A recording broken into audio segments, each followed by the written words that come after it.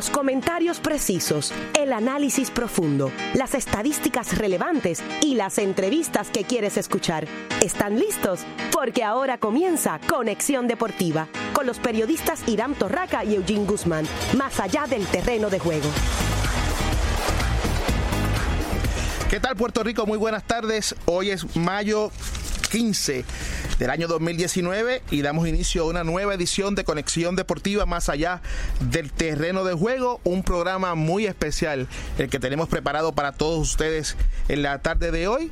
Hablaremos de la resaca de la lotería de la NBA, analizamos la victoria de los Golden State Warriors abriendo la serie de la conferencia oeste de la NBA ante el equipo de Portland. Vamos a ver si realmente Portland tiene lo suficiente y lo necesario para vencer a los campeones actuales, y nos adentramos, ¿no?, en la serie que comienza hoy entre los Toronto Raptors y los Milwaukee Bucks. En el BCN hablaremos con el director del torneo, Alfredo Morales, con relación a sus últimas decisiones en cuanto a los sucesos del pasado sábado en Quebradillas y otros temas adicionales que correspondan al baloncesto superior nacional. Mientras, el Comité Olímpico Internacional hizo en la noche de ayer un nombramiento histórico que toca a una puertorriqueña, y nos referimos a Besmara Cruz Lebrón, la cual tendremos en directo para que nos hable de ese gran logro. Y además, joya monticular de Chris Helt con los Medias Rojas del Boston, y estos no la aprovecharon, cayendo en 11 entradas. Y la noticia que rompió esta mañana, una noticia que rompe de Noel Piñeiro Planas, editor del periódico Primera Hora, y es que este próximo domingo habrá unas sorpresa y un hito histórico en la historia del béisbol AA cuando debute una mujer jugando por primera vez con un equipo. Lo hará con los montañeses de Utuado. Estaremos hablando en segundos con Héctor Titito Rosa, que es el oficial de prensa del béisbol AA. Pero antes le damos nuevamente la bienvenida aquí a Javier Sabat y a Emma Márquez, que nos acompaña nuevamente. Agradecido, muchachos, de que hayan respondido el llamado. No, agradecido contigo, Eugene, ¿verdad?, y con la familia de Conexión Deportiva por brindarme la oportunidad nuevamente de estar compartiendo con ustedes para hablar, analizar, escudriñar el deporte nacional. Muy contento por la noticia, ¿verdad?, de Amilet Quiles, que se va a convertir en la primera puertorriqueña en participar en el béisbol superior, el béisbol de la AA. Buenas tardes, Javier, buenas tardes, Eugene. Gracias de verdad por la oportunidad, por tenernos nuevamente aquí. La pasada vez fue un espectáculo, la pasamos súper bien y esperamos que hoy suba el nivel. Excusamos a nuestro compañero Irán Alberto Torraca, que se encuentra en una asignación especial. Y vamos rápido a lo que vinimos, como decimos en la calle. Vamos a hacer conexión con Héctor Titito Rosa. Titito, ¿estás ahí? Estamos aquí. Saludos, Titito. Para todos allá en el estudio, en especial a los amigos Radio Escucha y a los fanáticos del béisbol. Sabemos que mañana habrá una conferencia de prensa donde estarán hablando sobre, ¿verdad?, la noticia que rompió hoy. No sé si nos puedas dar información adicional a lo que van a decir ayer, pero los micrófonos, como siempre, son tuyos en Conexión Deportiva. Nos picaron adelante, pero como quiera, mañana la conferencia de prensa va a las 12 del mediodía en las oficinas de la Federación de Béisbol, en el salón de actividades. Estará presente, obviamente, la jugadora, estará presente también el apoderado del equipo de los montañeses de Utuado, el licenciado Rafael Juárez, también el presidente de la Federación de Béisbol, el doctor José Quiles. Estará presente el director ejecutivo de la Liga Femenina, José Rafael Torres, el director de la Liga de Béisbol Superior AA, Pedro Vargas, y también estará la secretaria del Departamento de Recreación y Deporte. Aprovechando de que es una mujer la que estará haciendo historia en el béisbol AA, invitamos también a la secretaria, siendo ella una fémina que está destacándose a nivel deportivo. También tenemos que estar presente en ese momento histórico, así que va a ser un anuncio sumamente importante. Yo creo que en algún momento se esperaba que alguna mujer se atreviera a participar en el béisbol AA. No sabía que iba a ser tan pronto, así que ya se dio, rompió el hielo la primera, así que este domingo será el debut de esta jugadora que cuenta con una amplia experiencia en el equipo nacional y que también ha formado parte del torneo superior femenino desde el comienzo.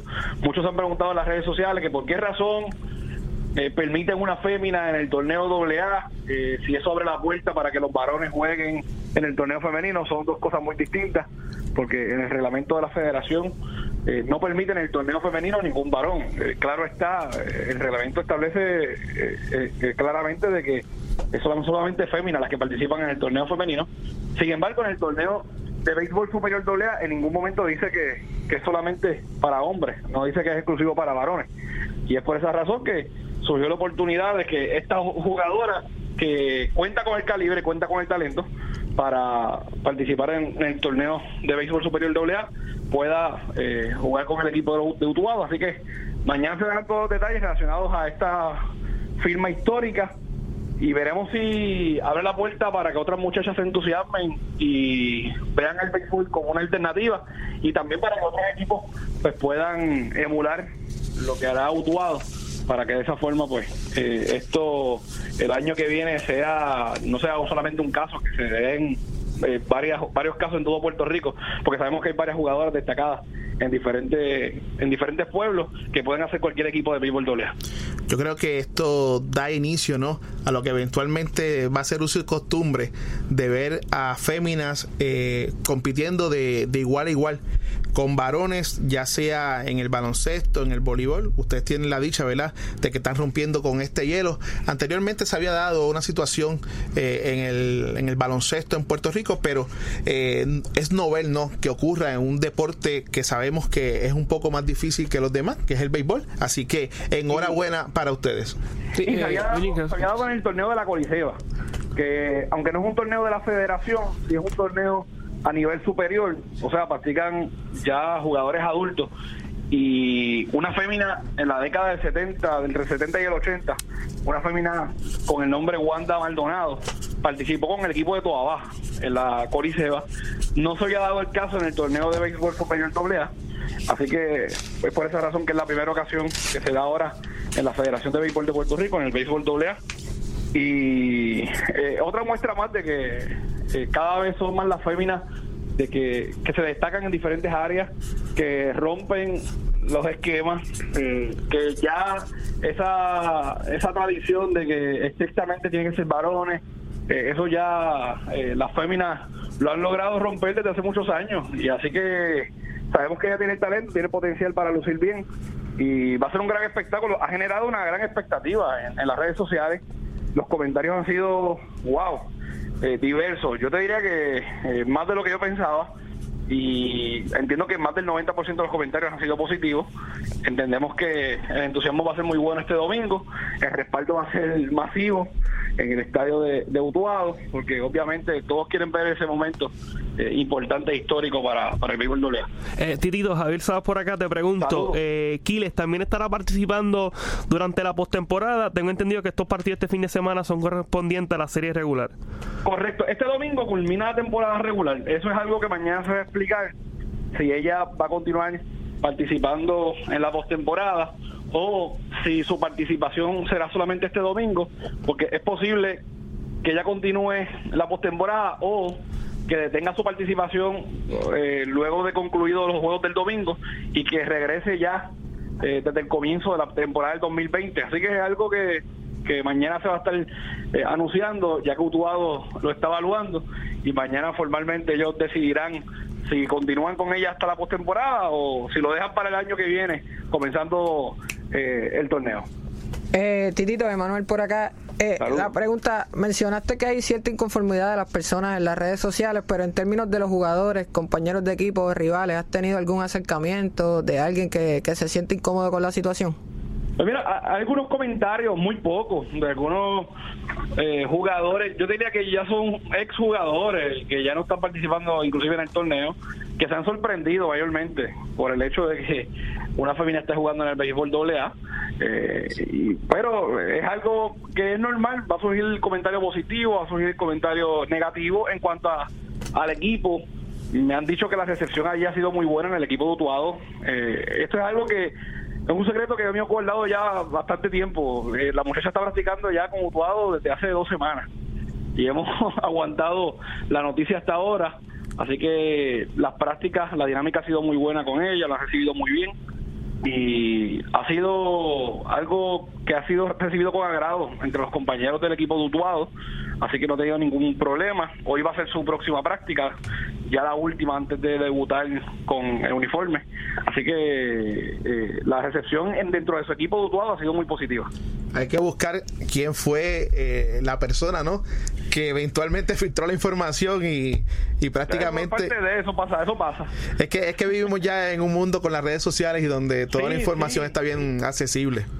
Correcto, eso ya es normal, y bastante se aguantó porque desde hace 2 semanas practicando y ahora se dio a conocer, así que bastante tiempo pasó para que se diera a conocer, pero lo importante es que el domingo todos los caminos conducen a ese importante partido y que mañana pues todos van a estar pendientes a esas primeras declaraciones de las jugadoras, que ella está ansiosa por expresarse y dar su opinión sobre lo que será ese debut como pelotera en el béisbol superior AA.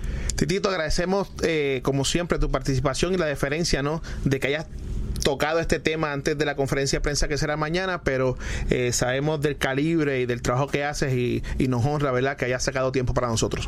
Gracias a ustedes por la oportunidad, siempre la orden, y mañana todos pendientes a la conferencia de prensa. Eso será así. Muchas gracias. Eso fue Héctor Titito Rosas, el oficial de prensa del béisbol AA. Ya es histórico lo que va a ocurrir este próximo domingo. Me imagino que todos los caminos conducen al pueblo montañoso de Utuado para ver este espectáculo, no porque sea uno circense, sino de que rompe con una barrera que ya es hora de que ocurra en muchos otros deportes, aunque yo soy de los que pienso de que si hay un torneo femenino, pues debe competir en el torneo femenino. Y si hay un torneo masculino, pues que sean los masculinos, los hombres, no los que compitan en ese torneo. Y ahí el problema es que la liga de la AA pues no especifica que solamente es para varones. Y yendo por esa línea, Eugene, como indicó Titito en el 1900, para la década de los 80, Wanda Maldonado fue la primera puertorriqueña en participar en la Coliseba, mujer. Y en la década de los 90, el baloncesto, la liga de baloncesto puertorriqueña, contó con Alexandra Osorio, quien militó con los Ganaderos de Atillo. Preliminarmente no se le había dado el visto bueno. Fue a los tribunales y pudo participar en la liga puertorriqueña y estaba haciendo, ¿verdad?, la búsqueda. Y para allá, para la década de los 40-50, en las ligas negras, pues ahí comenzaron a jugar los negros, se les brindó la oportunidad de participar en el béisbol organizado, y pues las ligas negras, tratando de reinventarse, pues le dieron oportunidad a 3 féminas. La primera de ellas en participar en el béisbol de las ligas negras fue Toni Stone. Esto fue para el 1953, así que esto no es nuevo. Esto es nuevo, también sabemos en el hipismo, hay muchas jockets que participan, está Carol Cedeño, Mayri Rivera, o sea que las mujeres siguen poniendo su granito de arena y yéndose de tú a tú con cualquiera. No, yo creo que es un gran paso en lo que son los procesos de inclusión y equidad de género, sin duda. Esto es un gran paso. Hay que ver si la muchacha la van a poner a jugar o va a estar en el banco para decir que hay una mujer en la liga, que eso fue una de las preguntas que se me olvidó hacerle a Titito.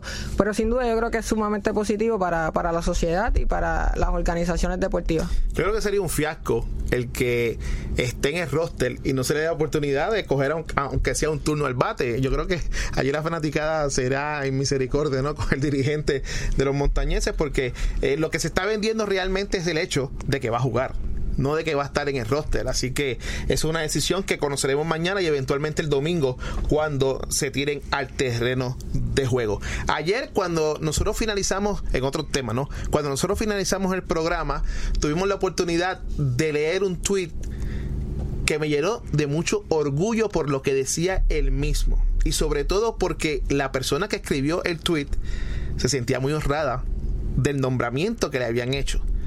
Y nosotros, como Javier hace su asignación en este programa, hacemos periodismo de altura y serio, de inmediato esta mañana tratamos de comunicarnos, ¿verdad?, con ella para que pudiera estar con nosotros, porque entendemos de que este programa, su eslogan es más allá del terreno de juego, y no todo lo que está ocurriendo en el terreno de juego es tan importante como lo que está sucediendo fuera del mismo. Y por eso es que nosotros le hicimos la invitación a Betmara Cruz Lebrón, que para los que no la conocen es una ex nadadora puertorriqueña. Eso no se le va a quitar nunca, pero también ha tenido varios sombreros y la tenemos hoy aquí en el estudio en directo en Conexión Deportiva. Agradecemos de sobremanera que estés con nosotros. Sabemos, ¿verdad?, que fue de última hora la invitación, pero entendíamos de que merecías tiempo y espacio para que el pueblo conociera más allá de los que te conocen a nivel olímpico, ¿no? De quién eres y lo que estás haciendo, porque sabemos que estás haciendo algo muy, pero que muy importante con el pueblo puertorriqueño. Bienvenida a Conexión Deportiva. Muchísimas gracias, Eugene, Emma y Javier. Es un honor estar aquí hoy con la oportunidad, ¿verdad?, de poder transmitir un mensaje bonito, más allá de las medallas, como acabas de expresar. El tweet en alusión es honrada por mi nombramiento a la Comisión de Asuntos Públicos y de Desarrollo Social a través del deporte del COI. El COI es el Comité Olímpico Internacional. Cuéntanos, ¿cómo surge este nombramiento? Y me imagino que estás súper orgullosa del mismo. Sí, es una distinción y una responsabilidad grande que lleva este nombramiento. No es una nominación a la cual yo aspiré, sino que es por una recomendación del presidente del Comité Olímpico Internacional, Thomas Bach, y su equipo de trabajo. Entendemos que es el resultado de un esfuerzo que llevamos haciendo después de María, del huracán María, que hemos llevado una actividad que se llama Moviéndonos por los Nuestros a diferentes comunidades alrededor de Puerto Rico, pero surgió una beca con un fondo del Comité Olímpico Internacional que se llama Jóvenes Entes de Cambio. Y dentro de las cientos propuestas que hubo, pues Puerto Rico fue una de las ganadoras, y ahora tenemos la misión de llevar a Moviéndonos por los Nuestros a diferentes escuelas elementales del país. Hemos estado en Villalba, hemos estado en Castañer, hemos estado más, ¿verdad?, en el centro de la isla, aunque también visitamos a Cagua, con el propósito de promover deportes no tradicionales en Puerto Rico, los valores olímpicos, que son excelencia, respeto y amistad, que tanto lo necesitan nuestros estudiantes de escuela elemental, y también llevando la educación de una vida saludable y una vida recreativa. Y no es cuestión de llegar, es cuestión de que uno llega y se hace sentir, porque luego de esa invitación que tú recibiste, nada más y nada menos, en el último día de esa actividad, ¿no?, te dieron la oportunidad y fuiste escogida para dirigirte al presidente a nombre de todos los Young Changemakers y ser la moderadora del evento. O sea que como yo digo, ¿sabes? No es que llegó, es que se hizo sentir. ¿Cómo surgió esa situación allá? Fui invitada al Cumbre de la Juventud del Comité Olímpico Internacional para exponer ante el presidente, ¿verdad?, y ante su equipo de trabajo lo que es Moviéndonos por los Nuestros. Y entonces allá pues parece que les impresionó la presentación, y verdaderamente que nuestros voluntarios y nuestro equipo de trabajo nos hemos fajado, hablando acá como de barrio, ¿verdad? Nos hemos fajado, hemos trabajado bien fuerte en estas escuelas elementales, y el impacto ha sido muy positivo. Lo ves en las caras de los estudiantes, lo ves en los resultados semanas después, en los cuestionarios que les hacemos, y los maestros, ¿verdad? El feedback que nos dan también ha sido muy positivo. Sí, Bexamara, sabemos que Puerto Rico atraviesa por una crisis bastante fuerte, ¿verdad?, la medida de austeridad que está tomando el gobierno. ¿Cuál ha sido la respuesta del Departamento de Educación para, ¿verdad?, tratar de desarrollar lo que es el deporte, los deportes no tradicionales? Bueno, ya ahí yo no soy representante del Departamento de Educación, ¿no? Cuando nosotros vamos a las escuelas nos dirigimos directamente a los directores para evitar tanta burocracia. Así que primero yo solita he ido a Castañer, he ido a Adjuntas, Villalba, Cagua, próximamente estaremos en Loíza también el próximo semestre, y nuestra meta es llegar a Vieques también, pero yo no hago el contacto directo con el Departamento de Educación, sino nosotros queremos que el proyecto se dé bien y que exista el impacto, y hemos ido directamente a los directores. Que no ha habido un plan en conjunto. No ha habido un plan en conjunto con el Departamento de Educación. Fue una propuesta sometida al Comité Olímpico Internacional, y acá rápidamente la adoptamos. Próximamente esperemos que sea un impacto a nivel nacional, pero ¿verdad?, es el plan piloto hasta ahora. Betsmara, felicidades por tu nombramiento. Primero que nada, tú fuiste atleta, nadadora. Sí. ¿Cómo esa experiencia como atleta de alto rendimiento te ayuda a tú diseñar un plan, ¿verdad?, que no tan solo se quede en palabras y que llegue a ser efectivo para nuestros jóvenes? Pues mira, porque yo vengo de una comunidad de escasos recursos. Para mí el deporte verdaderamente ha sido un ente de cambio. Yo verdaderamente creo que el deporte puede traer a la sociedad una mejor calidad de vida, y tal vez esa vez ha sido mi inspiración, ¿no?, de creer en el deporte y llegar a planificar algo. Hay que tener un poder de convencimiento, ¿verdad? Claro. Para convencer a la gente, porque la mayoría son voluntarios. Yo actualmente estudio en la Escuela de Derecho de la Pontificia Universidad Católica y allí me llevé enredado estudiantes de comunicaciones para que me ayudaran con las gráficas, porque yo no sabía nada, a unos que me hicieran cuestionarios, porque el Comité Olímpico Internacional también quiere validar lo que nosotros estamos haciendo, si está haciendo funcionar o no. Así que tal vez el trasfondo que yo tengo pues me ha ayudado a que en unos par de meses ya mismo me gradué de la Escuela de Derecho, pero todo empezó en una piscina, en una pileta, con mi mamá y mi papá, día a día, después yo levantándome a las 5 de la mañana sin saber cuál va a ser el resultado, pero finalmente aquí estoy. Chévere, chévere. Y hablando de resultados, los vamos a preguntar y esperemos, ¿verdad?, tener la respuesta luego de esta pausa aquí en Conexión Deportiva. Si te apasionan los deportes, Conexión Deportiva es para ti, más allá del terreno de juego. Todos queremos sentirnos mejor, en armonía con el mundo que nos rodea. Por eso, ven a compartir en nuestro programa Salud y Bienestar. Abre tu mente a lo que transforma tu vida. Temas de mejoramiento emocional, psicológico, espiritual y físico, junto a la psicóloga Vivian Santiago y el trabajador social clínico Gilberto Figueroa. Te esperamos todos los miércoles a las 7 de la noche por WIPR 940M, porque todo empieza en la mente.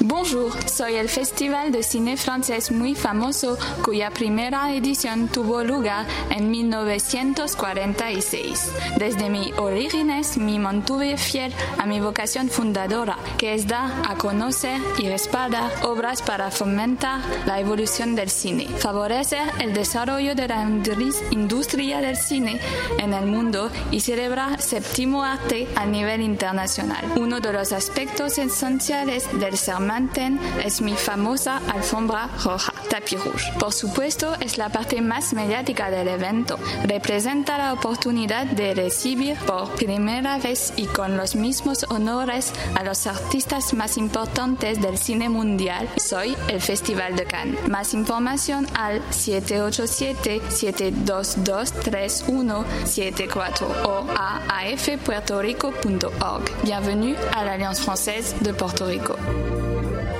El abuso a nuestros padres y abuelos ocurre a plena luz del día, frente a nuestros ojos, y no necesariamente en cuartos oscuros. En muchos casos, los culpables o cómplices son familiares o allegados. ¿De qué estamos hablando? De abuso físico y emocional, explotación financiera, negligencia y abandono. La indiferencia es maltrato, y ellos merecen respeto y buen trato. El abuso no se ignora. Denúncialo llamando al 787-749-1333.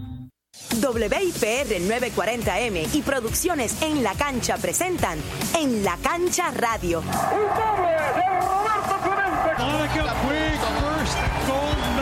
Todos los sábados a las 12 del mediodía por WIPR 940M. Análisis, entrevistas y la participación del público. Recuerde, todos los sábados a las 12 del mediodía en La Cancha Radio por WIPR 940M.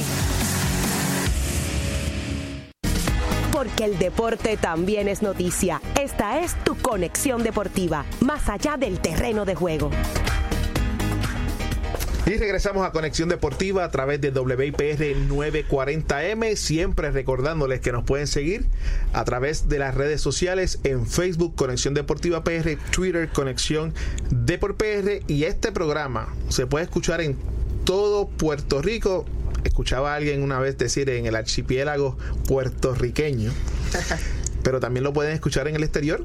Vayan a la aplicación Tuning Radio, ahí en el search ponen WIPR 940 AM y en alta definición en cualquier parte del mundo tienen acceso no solamente a Conexión Deportiva, sino también a toda la programación que sale a través de estas ondas que son del pueblo de Puerto Rico. Nosotros habíamos hecho una producción para un programa bien intenso de muchas cosas. Vamos a tener que estar bien apretados en la parte final porque en la pausa estábamos conversando con Betsmara y realmente esto da para un programa y pico. Así que vamos de inmediato, ¿no?, a seguir hablando con ella. El movimiento por los nuestros. Moviéndonos por los nuestros. Moviéndonos por los nuestros. Sí. Explícanos, como si te estuviese explicando a alguien de escuela elemental, en qué consiste el mismo y hacia dónde se quiere mover el proyecto. Las metas del proyecto es promover la educación olímpica del país y los valores olímpicos, que son el respeto, la amistad y excelencia. Y eso, vamos a empezar por ahí, eso cabe muy bien en cualquier plantel escolar. Y también queremos, pues, dar a conocer qué hacen nuestros atletas, no tan solo las medallas, sino ir más allá de las medallas. Y una semana tradicional, como viéndonos por lo nuestro, pues empezamos el lunes con un taller educativo del movimiento olímpico.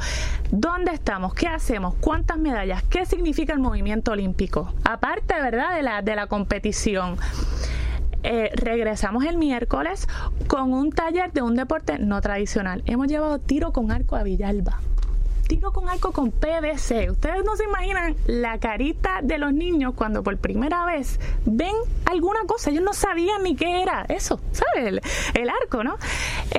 Y entonces regresamos el viernes, cerramos esa semana con lo que se llama una jornada olímpica recreativa, donde nuestros deportistas olímpicos le dan ejercicios a los niños como un field day, pero mucho más divertido, y a la misma vez los maestros de educación física aprenden una nueva forma de hacer recreación con un aspecto cognitivo, ¿no? Porque los juegos, pues, con otro aspecto, no solo lo físico, sino también enfocamos en lo cognitivo. A la misma vez, esta se me había olvidado contárselo, a la misma vez hay un concurso de dibujo y el ganador de cada grado se va a enviar próximamente a Lausana, al Comité Olímpico Internacional, para exhibirse allá. Y los que no fueron ganadores, pues lo vamos a llevar ahora a la Villa Panamericana en Lima y van a estar decorando los cuartos y vamos a ambientar la Villa Panamericana de nuestros atletas con esos dibujos de todos los estudiantes que participaron. ¿Qué le dejamos a las escuelas? Le dejamos un kit al maestro de educación física que tanta ayuda necesitan. No estoy culpando a nadie aquí, pero de que la ayuda se necesita, definitivamente. Pues nosotros, con lo poquito que nos han dado, sacamos un kit para el maestro de educación física y cada niño se lleva un póster para colorear que están las caras de como 5 o 6 atletas más reconocidos, Jaime, Beverly, Mónica, para pintar, y al otro lado se lo puedo hacer llegar. Tiene los valores olímpicos y un poco de historia para que los niños se queden con material. Yo creo que eso de la historia es muy importante, ¿verdad? Porque la historia de Puerto Rico deportiva es sumamente rica, o sea, la soberanía deportiva que Puerto Rico tiene en el deporte es única. Yo creo que algo se tiene que defender y algo, ¿verdad?, que los jóvenes deben de conocer, ¿verdad? Porque no es bueno que se pierda la historia. Las escuelas que quieran participar de este programa, ¿cómo pueden hacer? Se pueden comunicar conmigo a través de un correo electrónico, misioncopur@gmail.com. La lista es larga, pero le estamos dando prioridad por ahora, 1, a escuelas públicas, 2, a escuelas marginadas que verdaderamente necesiten ayuda y necesiten que lleguemos allá. Para mí de las más especiales ha sido Lares Castañer. Cuando yo los llamé, ellos como me dieron como por loca, como sí, tal día nos reunimos. Y cuando yo llegué, me dijeron, jamás pensábamos que ibas a llegar. Yo, bueno, pues aquí estoy. ¿Y dónde tú eres? Yo, de Guayama. Bueno, está bien. Ok, entablamos, pusimos fecha. Tuve que cambiar la fecha. Cuando se dio, ellos decían, es que no podemos creer que ustedes, para colmo, hayan traído atletas olímpicos acá, porque yo, pues, olvídate, una chamaca de Guayama que esté pompeada con el olimpismo, viene para acá y nos ayuda. Pero también que tengamos unos atletas olímpicos, y que también tengo que resaltar que la presidenta del Comité Olímpico nos ha acompañado a todas las visitas. Y ella va en gym, en tenis y juega con los nenes también. Así que ha sido un trabajo bien enriquecedor. Mexamari, ¿tienes la mira puesta en Vieques? Sí, queremos ir a Vieques. Vieques y Culebra. Realmente Vieques y Culebra. Pero ya fui a Vieques a reunirme. Lo que pasa es que la logística se me está haciendo un poco difícil, pero vamos a llegar. Bexmara, yo como maestro de educación física actualmente, ¿verdad?, me identifico bastante con lo que tú dices. Yo creo que se ha trastocado lo que es la educación física del país por diferentes razones, y eso quizás ha afectado la proyección que tienen nuestros niños sobre lo que es posible a través del deporte. Esta iniciativa me parece genial, pero es independiente del Comité Olímpico Internacional. Yo creo que debe haber un acercamiento con las autoridades locales, ¿verdad?, para que este proyecto no tan solo se quede en una visita a la escuela que dure una semana, sino que tenga, ¿verdad?, una quizás más componentes, y de alguna forma pues los recursos sigan llegando, el maestro se siga adiestrando, porque como tú mencionas, ¿verdad? Hay maestros que necesitan adiestrarse y conocer un poco más sobre el movimiento olímpico del país. Así que, ¿tienes algún plan? Yo sé que el compañero Sabat ahorita te lo preguntó. ¿Tienes algún plan de que este proyecto pueda crecer? Próximamente estamos buscando unos fondos con la presidenta del Comité Olímpico de Puerto Rico, está buscando unos fondos con Pan Am Sports específicamente para este programa. ¿Cómo va a crecer y cuándo? No te lo puedo decir ahora, pero sí, eso está en la mira, y está en la mira muy próximamente, como tan pronto el año que viene o a finales de este año. Yo tengo que hacerte una pregunta, y es una pregunta, son varias, pero voy a hacerte esta pregunta y quiero una respuesta concisa. ¿Hay esperanza en la niñez puertorriqueña? Por lo que tú has visto. Absolutamente. Ok, la otra pregunta. El Comité Olímpico Internacional tiene unos sponsors a nivel mundial que tienen presencia prácticamente en todos los países del mundo. ¿Por qué se ha hecho tan difícil? Y tú que eres atleta y ahora trabajas también con el Comité Olímpico de Puerto Rico. Vamos a ver si te puedo contestar la pregunta. No, pero a lo mejor, a lo mejor pues tienes una respuesta que empieza a arrojar luz, y es el hecho de que se hace tan difícil el que esos patrocinadores a nivel mundial se comprometan siendo patrocinadores también en Puerto Rico. Porque lógicamente uno ve las Olimpiadas tanto de verano como de invierno, y uno ve unos auspiciadores que son oficiales del Comité Olímpico, que hacen mucho dinero en Puerto Rico. Top sponsors. Claro, y hacen mucho dinero en Puerto Rico, y honestamente brillan por su ausencia en los deportes, ¿verdad?, tradicionales, como el béisbol, baloncesto, voleibol, y seguimos por ahí y no terminamos. Pero ¿a qué tú crees que se deba esa situación? Mira, Eugene, casualmente la semana que viene va a haber un brunch con posibles auspiciadores en el Comité Olímpico de Puerto Rico. Estoy de acuerdo que las compañías privadas deben acercarse más, porque se nota el valor que tiene en el mercado del deporte. Específicamente se nota en esos últimos meses antes de los Juegos Olímpicos que hay muchos que empiezan a correr hacia la organización para buscar ese auspicio. El por qué no te lo puedo contestar. El por qué ellos no pueden ver la esperanza que dan nuestros atletas, los resultados, la unión, la debida promoción que se le da en cualquier medio a los atletas, pues eso ya hay que ir individualmente con aquellas empresas privadas, pero de que tenemos las puertas abiertas y de que nuestros atletas definitivamente pueden ser la mejor marca de país, lo son. En mi caso, ¿verdad? Que llevo muchos años después de haberme graduado de periodismo, y me encanta lo que es la publicidad y el PR, ¿sabes? No encuentro una respuesta. Honestamente, ¿sabe? Lo que son las artes y el deporte en este país le han dado mucho, y es increíble, como tú bien señalas, que sea en el último momento el que te quieran tumbar la puerta para pautarse, y durante el tiempo que se necesita, ¿no?, que estén ahí cuerpo a cuerpo con los atletas, pues desaparecen, y es triste esa situación en particular.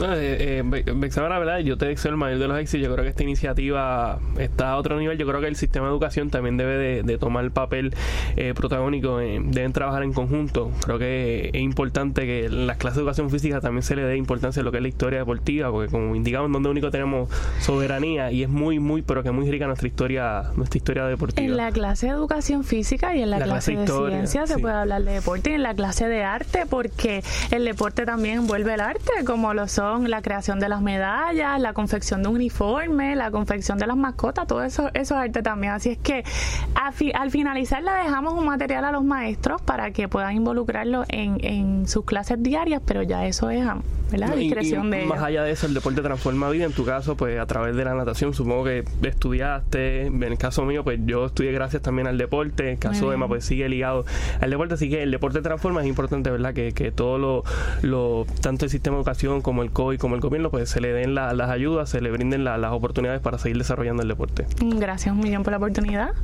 Bueno, pues ha sido un placer y un honor para nosotros en esta ocasión tenerte aquí en directo en los estudios. Conexión Deportiva es un taller de periodismo deportivo serio, en donde le queremos, y ha sido nuestro norte, ¿no?, le queremos dar espacio a que todos aquellos que probablemente no lo tengan en los diferentes medios, pues vengan aquí y se puedan expresar. Así que ticket abierto, esta es tu casa para cualquier cosa que tú quieras, ¿verdad?, dar a conocer. aquí falta con nosotros Irán Alberto Torraca, también es parte de este proyecto, al igual que Lester Jiménez, Javier Rolón, Luis Santiago Arce, que no se encuentran en este momento, pero estamos bien comprometidos, ¿verdad?, con que haya difusión masiva de las cosas que se están haciendo y muchas veces no tienen la oportunidad de que el pueblo las conozca. Muchísimas gracias por la invitación y por creer en el deporte como una herramienta de cambio social, de verdadero cambio social. Aquí a sus órdenes también, cualquier otra situación, ¿verdad?, que quieran compartir conmigo en cualquier otra ocasión. Muy agradecida y un saludo a todo el público deportivo, que tan rico que es compartir con el público deportivo. Y a los que nos escuchan, denle 2 años más, cuando se gradúe de leyes, pues, para que la llamen y empiecen a contratarla. Bueno, ya son las 5:35 en todo Puerto Rico. Nosotros vamos a ir a nuestra última pausa porque el programa todavía tiene mucho que ofrecer hoy aquí en Conexión Deportiva, más allá del terreno de juego. Si te apasionan los deportes, Conexión Deportiva es para ti, más allá del terreno de juego. Tu cuerpo es el reflejo de tu estilo de vida y Nutre tu Vida llega para ayudarte a que vivas con salud y bienestar. Aquí podrás encontrar información educativa que beneficie tu vida con profesionales especializados, empresarios y educadores listos para ayudarte no solo con la salud de tu cuerpo, sino también con tu mente, espíritu y el progreso que tanto has deseado. Sintoniza Nutre tu Vida con Terelis Hernández Porrata todos los lunes y martes a las 11 de la mañana por 940 AM. Muchos de nuestros padres y abuelos viven solos y aislados en su hogar. A veces no tienen comida, no toman sus medicamentos a tiempo, no tienen quien les ayude en el hogar o no pueden llegar a sus citas médicas. Eso es maltrato. Se llama abandono y negligencia. Tus mayores pueden ser víctimas de un familiar o allegado. La indiferencia es maltrato y ellos merecen respeto y buen trato. El abuso no se ignora. Denúncialo llamando al 787-749-1333. Historia, cultura y su guía de ocio de Puerto Rico. La guía gratuita mensual de mayor crecimiento entre sus lectores, que honra nuestra cultura puertorriqueña. Encontrarás un calendario completo de actividades alrededor de la isla con una distribución impresa en San Juan, Guaynabo y Carolina. El Adoquin Times. Sigue las historias de modo digital por eladoquintimes.com. Porque el deporte también es noticia. Esta es tu Conexión Deportiva, más allá del terreno de juego.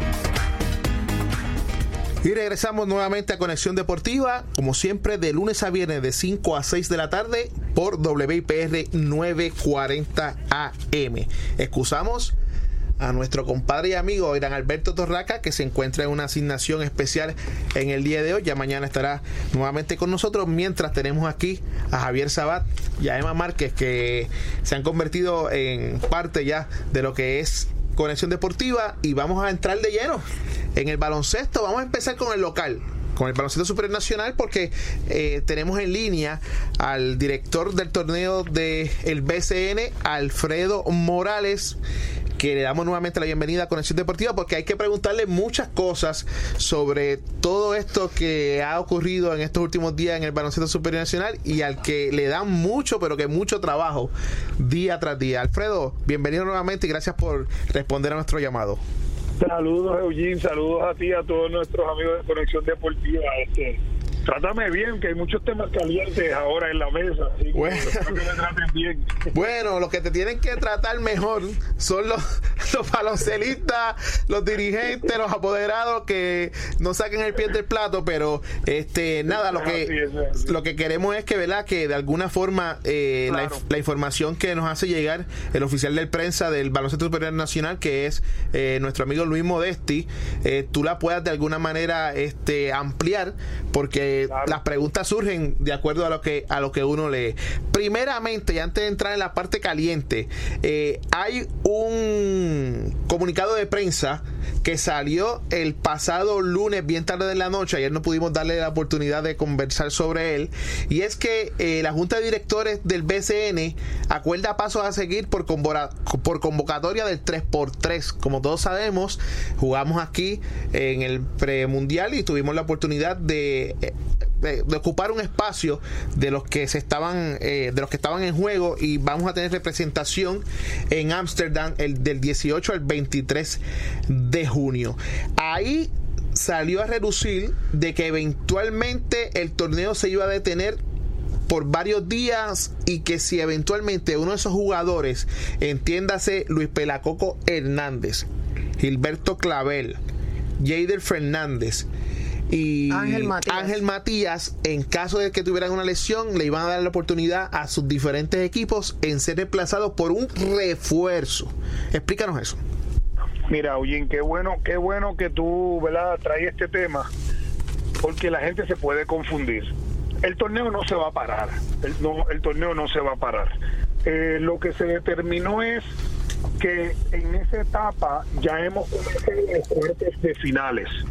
Eso quiere decir que los cuartos de finales, vamos a suponer que la serie regular se acabe el 5 de junio y los cuartos de finales empiecen el 7, pues se va a jugar el 7, se va a jugar el 9, se va a jugar el 11, el equipo sale de viaje el 15.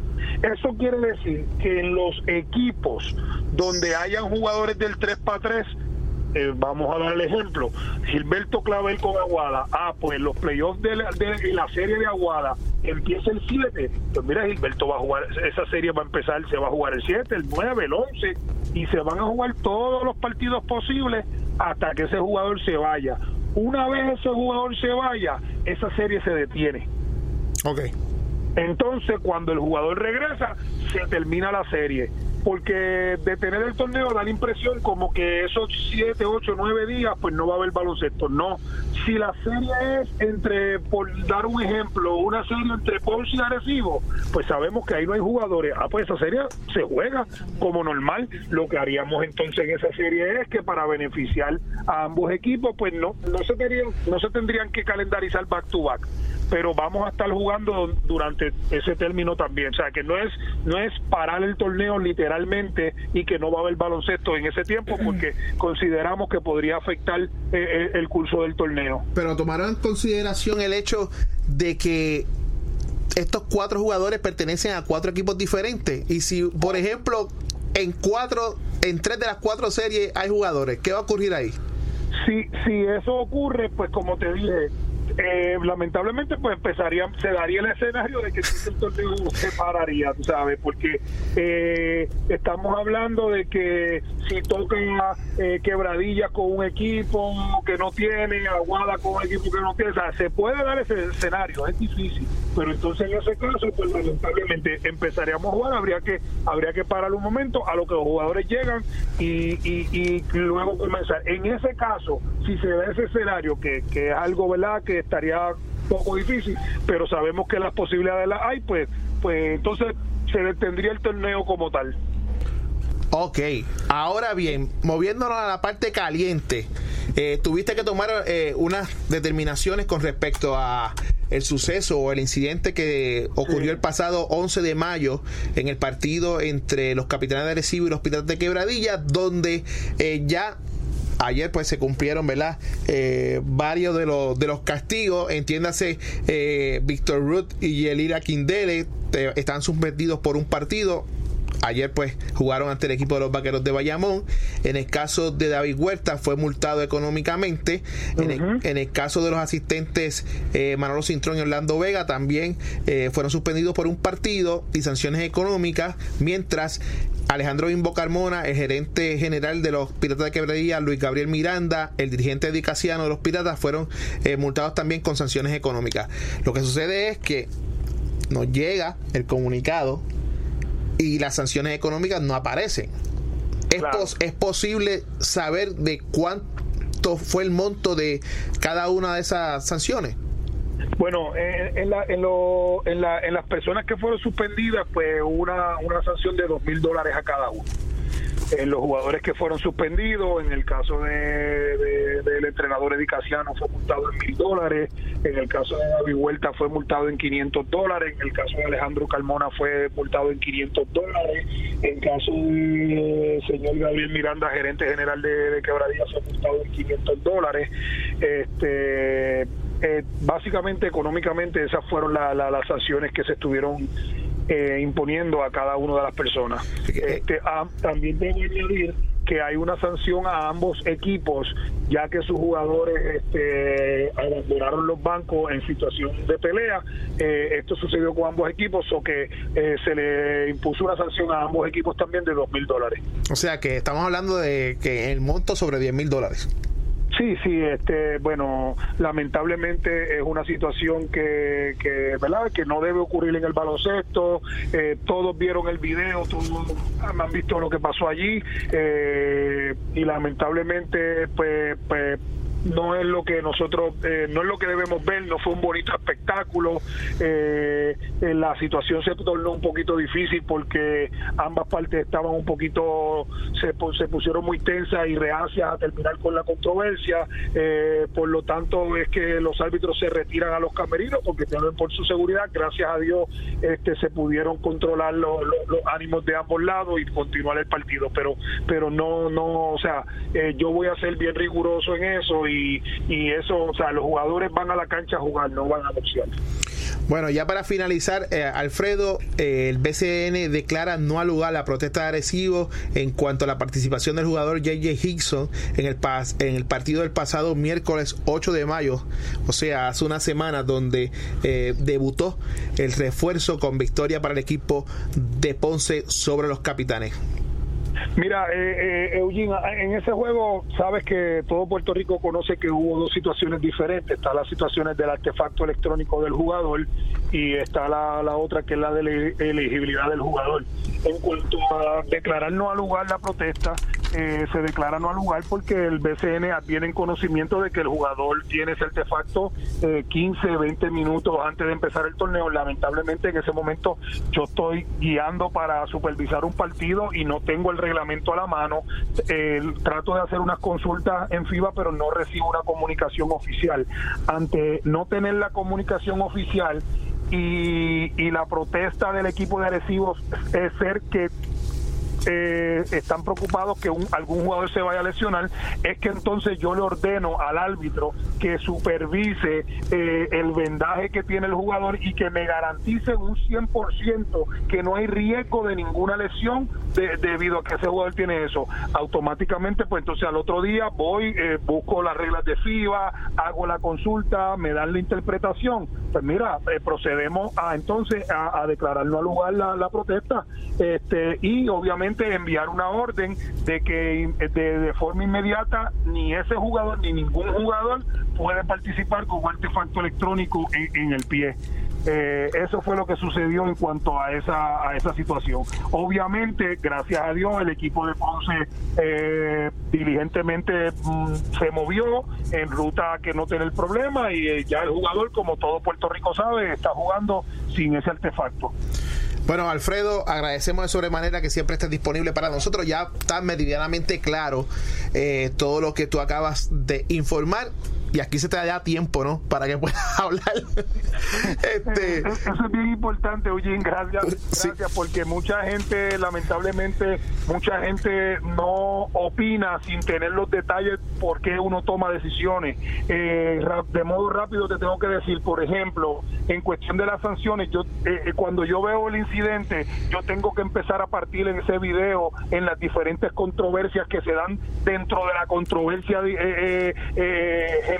Por ejemplo, Manolo con Aquindele, fulano con fulano, o sea, los diferentes incidentes que se dieron. Entonces la gente muchas veces opinan sin saber, ¿verdad? Entonces es bien importante que los medios nos den a la liga la oportunidad de poder aclarar para que la gente pueda entender y no opine las barbaridades que muchas veces opinan. Bueno, ustedes saben que tú, Fernando y la liga como tal tienen los micrófonos siempre disponibles de Conexión Deportiva, porque aquí, como ya hemos dicho anteriormente, hacemos periodismo de altura y queremos, ¿verdad?, así como también criticamos en muchas ocasiones las cosas que vienen de la liga o pasan, ¿verdad?, por situaciones ajenas, claro, o con derechos, siempre es bueno tener a los protagonistas con nosotros.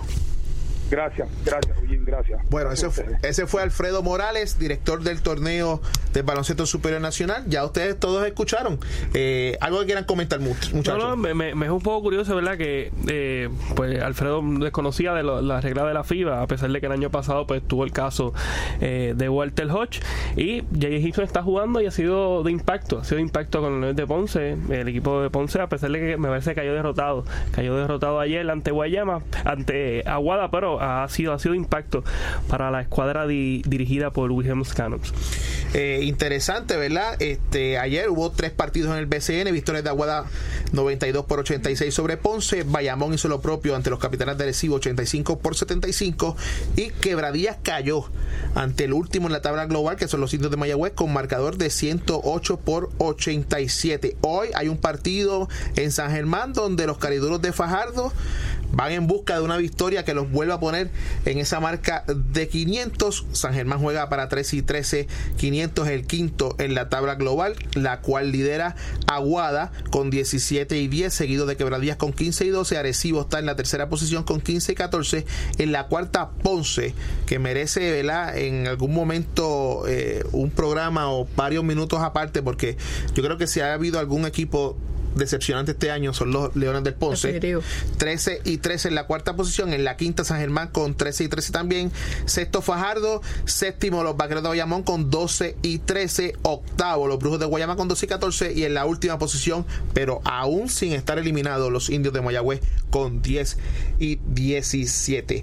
Y bueno, ayer en el baloncesto de la NBA hubo un partido entre los campeones Warriors de Golden State contra el equipo de los Portland Trail Blazers. De eso estaremos hablando ya mismito, porque yo creo que no hay mucho que abundar sobre el particular, pero lo que ocurrió 17 minutos antes de ese silbato inicial, de ese bola al aire, fue lo que causó sensación y lo que se llevó todas las portadas de todos los periódicos en Estados Unidos, de los programas radiales, de los programas televisivos, y es que nuevamente los New York Knicks se quedan con la carabina al hombro, esperando ser agraciados con el primer pick de la lotería, y no fue así. Fueron los New Orleans Pelicans los que salieron por la puerta ancha, una puerta ancha que al principio es bien grande, pero mientras se siguen dando pasos se va achicando, y de eso tenemos que hablar aquí.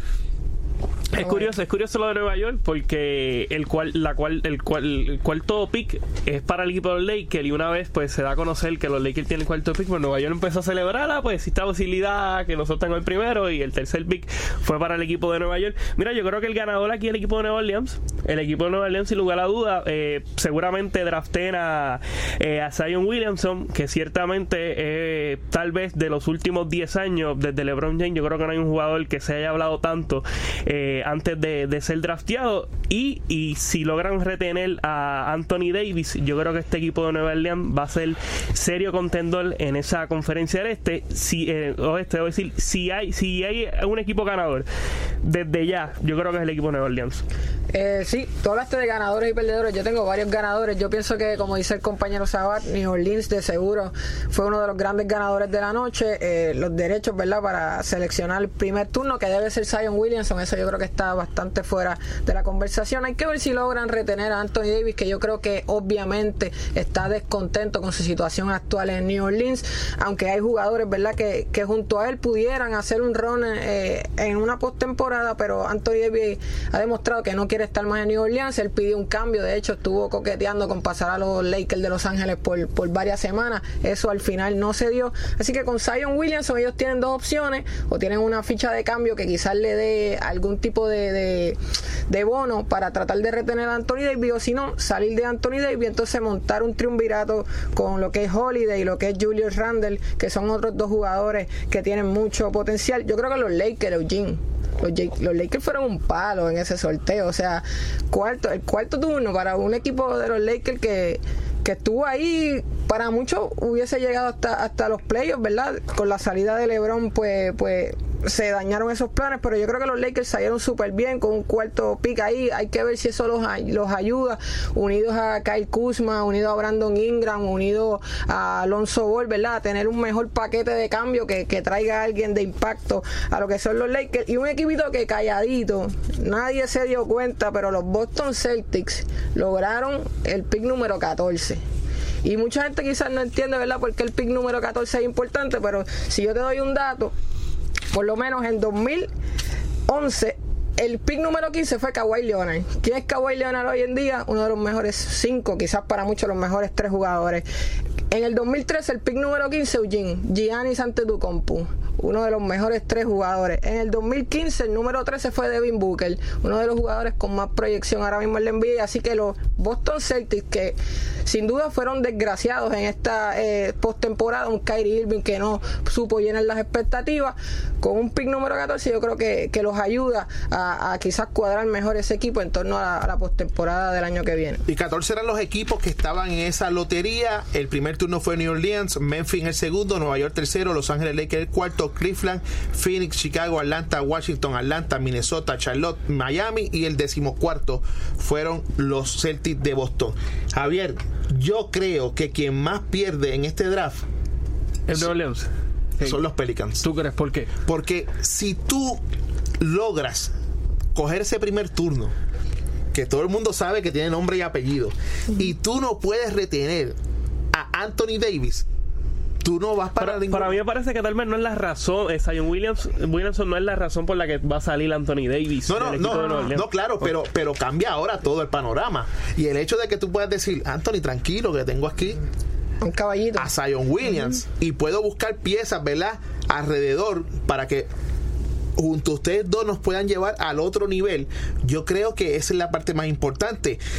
Yo no creo que ellos tengan tanto espacio tampoco en el salary cap para mover, ¿verdad?, para firmar a Zion Williams, retener a Anthony Davis y firmar una tercera ficha. Yo creo que si acaso ellos pueden entonces draftear, si ellos quieren quedarse con Anthony Davis, tendrían que salir de ese primer pick. Sería su opción principal un cambio que los lleve a firmar un agente libre, como puede ser Kawhi Leonard, como puede ser Kemba Walker, como puede ser Kyrie Irving, como puede ser Kevin Durant. Ellos necesitan un point guard con carácter de urgencia. Lo que necesitan es un jugador más. Así que Zion puede ser esa clave que les dé ese cambio. Mira, yo no quiero estar en los zapatos de David Griffith ni de Danny Ferry, que son los que sustituyeron a Dell Demps cuando fue despedido, que era el Vice President Basketball Operations y el gerente general. Y estos dos individuos hoy probablemente tienen la presión más grande en toda la NBA de tratar de buscar la forma de retener a Anthony Davis, de que se quede y confíe en el proyecto, porque como ustedes bien saben, 6 años tendrá, 4 años, 5 años, debí decir, de 5 a 6 años tendrá que estar Zion Williams con el equipo de los Pelicans, y eso te da, ¿verdad?, un lustro para probablemente tú poner un equipo contendor en esa conferencia del oeste, como ustedes saben, pues es la más luchada en este momento. Y me parece que sería la dupla de primeras selecciones más dominantes del baloncesto de la NBA. Sabemos que el equipo de Cleveland, para cuando el equipo de Cleveland llegó campeón, su último campeonato, que estaba Kyrie Irving, que fue primera selección de Cleveland, también estaba LeBron James. Yo creo que esta dupla de Williamson y Anthony Davis, si permanece en Nueva Orleans, yo creo que va a ser una de las duplas más dominantes de primeras selecciones en el mejor baloncesto del mundo. Los reportes indican de que Davis todavía quiere salir de New Orleans, así que tendremos que, ¿verdad?, visualizar eso. Ayer hubo victoria del equipo de Golden State sobre el equipo de Portland en el primer partido de la final de la conferencia del oeste, 116-94. Curry anotó 36 puntos. Interesante, el equipo de Golden State lanzó de 33-17 del área detrás del arco para un 51.5 de 18-15 del tiro libre, y eso es bien interesante. Solamente 14 turnover y 8 bloqueos en la victoria, siendo la primera. Todavía Kevin Durant sigue, ¿verdad?, esperando a ser reevaluado durante los próximos días para ver si está disponible. Rápido, el tiempo nos traicionó, muchachos, y disculpen. Toronto comienza hoy la serie ante los Milwaukee Bucks. ¿Quién ustedes entienden que deben ser los que estén pasando y a quién lógicamente tenemos que estar más pendientes. Mira, yo simple, sencillo, yo creo que después de LeBron James, el mejor jugador en plenitud de condiciones lo es Kawhi Leonard. Lo demostró en ese séptimo partido. Yo creo que el equipo de Toronto saca la serie en 6 partidos y me parece que es el único equipo que se mantiene con vida, que puede causarle problemas al equipo de los Warriors. Difiero de Javier, me voy con Milwaukee. Yo entiendo que Giannis Antetokounmpo está en un nivel, en el mejor nivel de su carrera y aún no ha afinado lo que es ese tiro de 3 puntos.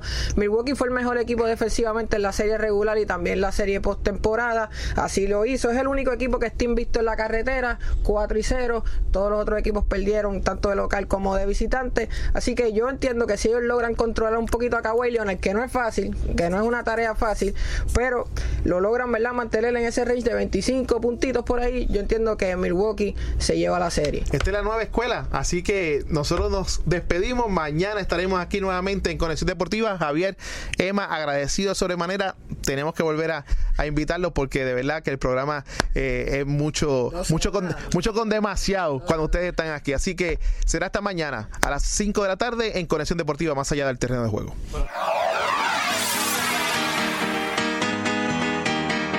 Esto fue Conexión Deportiva con los periodistas Irán Torraca y Eugene Guzmán. Conéctate de lunes a viernes a las 6 de la tarde. Conexión Deportiva, más allá del terreno de juego.